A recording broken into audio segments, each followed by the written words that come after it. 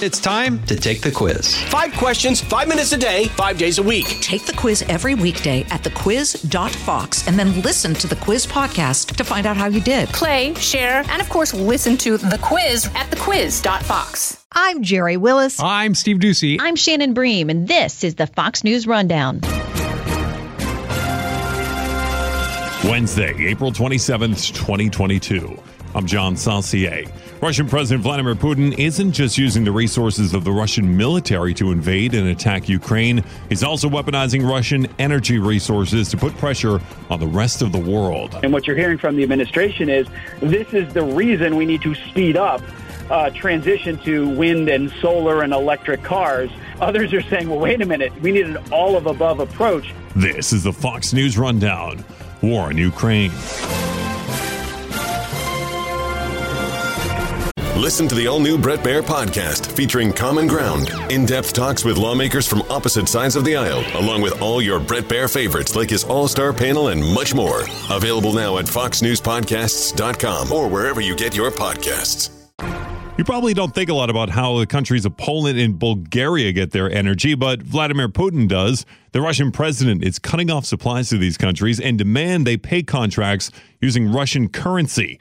The United States is trying to help out, with White House Press Secretary Jen Psaki saying on Tuesday, for the last several months and even prior to the invasion, we have been working to increase natural gas supply and options to European countries that have been reliant on Russia for natural gas supply in anticipation of the possibility of this happening or a decrease in what they're providing. But is this enough? So it's this Russian energy company Gazprom, which is the major energy exporter for Russia, talking related to energy, specifically natural gas. They say they're making this move because those countries, specifically Poland and Bulgaria, refuse to pay in rubles. That's the reason behind this. Our guest today, Fox Business reporter Edward Lawrence, who's at the White House. There's also that secondary reason where I've talked to a number of experts in the energy markets, and basically this is a message that I'm being told from Russia to the rest of the world, and specifically Europe, that, hey, we're going to cut off gas, and we're serious about cutting off gas unless you pay us in rubles.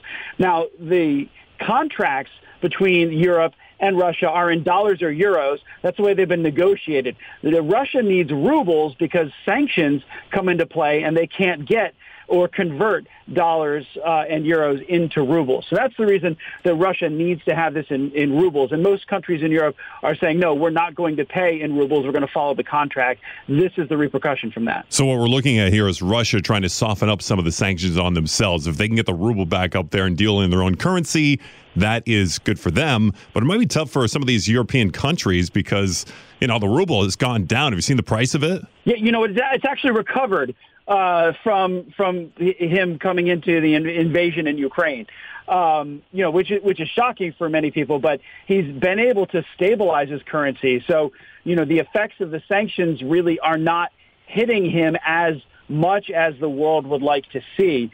This is how he's funding his war, which is the reason he needs these energy payments to come in the form of rubles. 60% of the Russian economy is based off of energy exports, and this is what he is using for, one, his wealth, but two, also to fund this invasion going forward. It is interesting that they targeted Poland and Bulgaria. This is largely seen as a message because those two countries can actually handle the cutoff of natural gas and oil from Russia. Poland, over the past 2 years, has made major investments in infrastructure, specifically a giant liquefied natural gas terminal to be able to handle imports from other than Russia. So Poland has actually signed contracts with U.S. companies to import liquefied natural gas to try and get around the reliance on Russia. So these are two countries that actually can handle this, and Russian President Vladimir Putin knows that.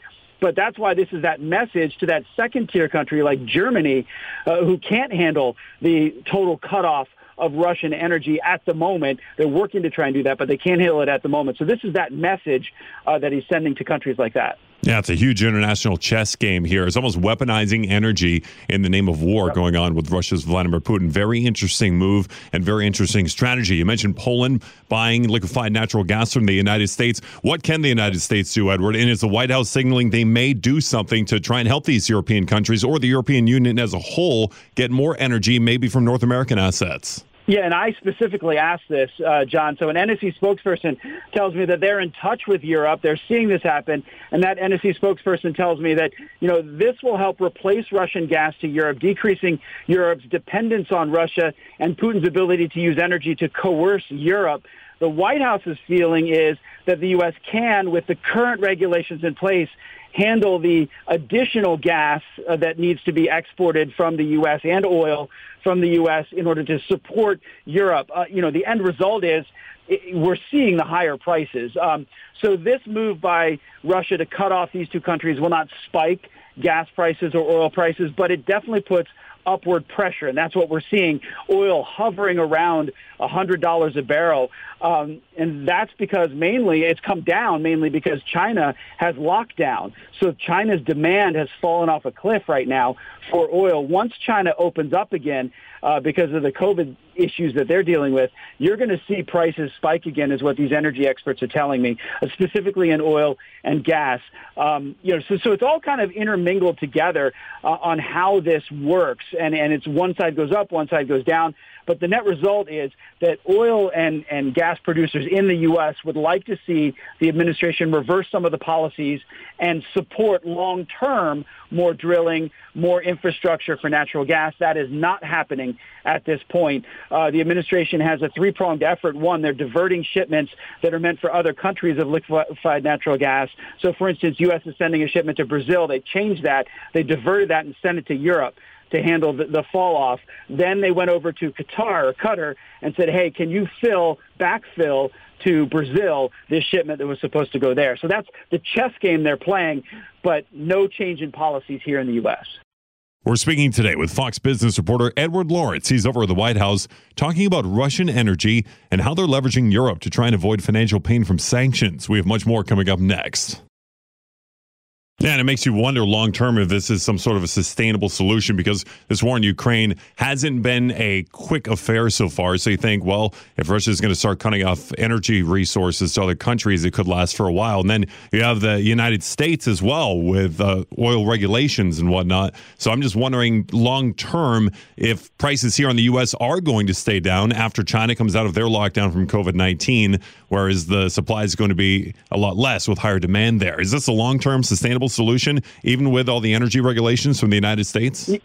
And that's an excellent question. And I think a lot of experts would say, no, it's not a long-term sustainable solution. And what you're hearing from the administration is this is the reason we need to speed up transition to wind and solar and electric cars. Others are saying, well, wait a minute, we need an all-of-above approach. So we talked to the Alaska governor on Fox Business, and he's been telling us, look, we can just show us that you want to invest in long-term drilling. We can do it safely and cleanly here in the United States and be able to support the rest of the world with that. So, it's a tough question, a long-term question, and many experts are saying, no, it's not a sustainable path long-term.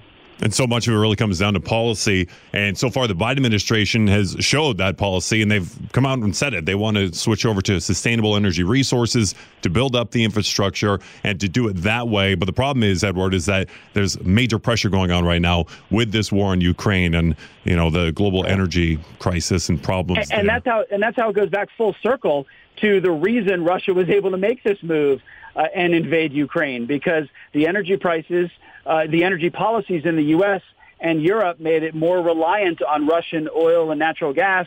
Russia was getting a windfall from that. He had a lot of influence around the globe, first of all. Second of all, he's getting a lot of money in his coffers.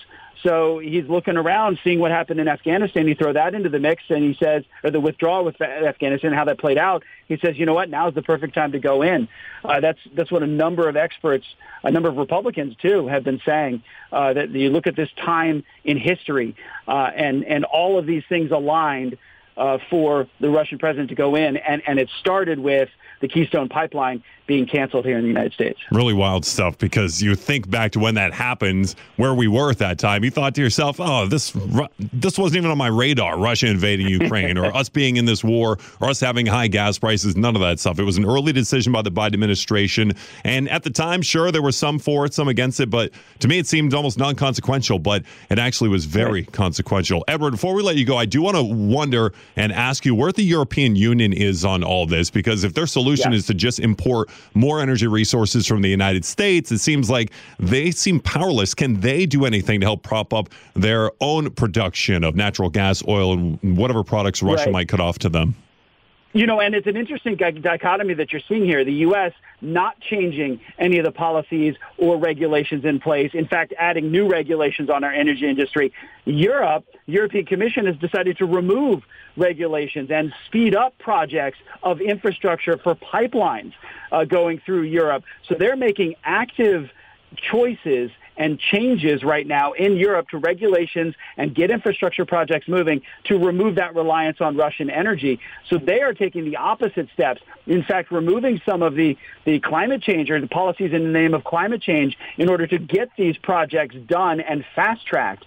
So it's very interesting to see, and will be interesting to see in 2 years from now where Europe is and where the United States is, should we continue down the road that we're going. Absolutely. And it makes me think of some of the major climate change summits and some of the countries who are calling for changes the most happening in Europe. Some of the major activists, Greta Thunberg, European.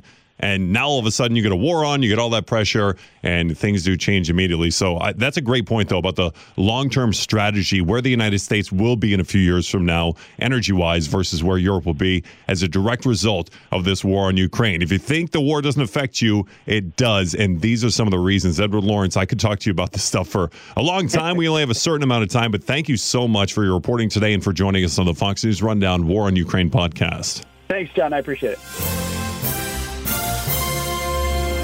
You've been listening to the Fox News Rundown. Stay up to date by subscribing to this podcast at foxnewspodcasts.com. And for up-to-the-minute news, go to foxnews.com.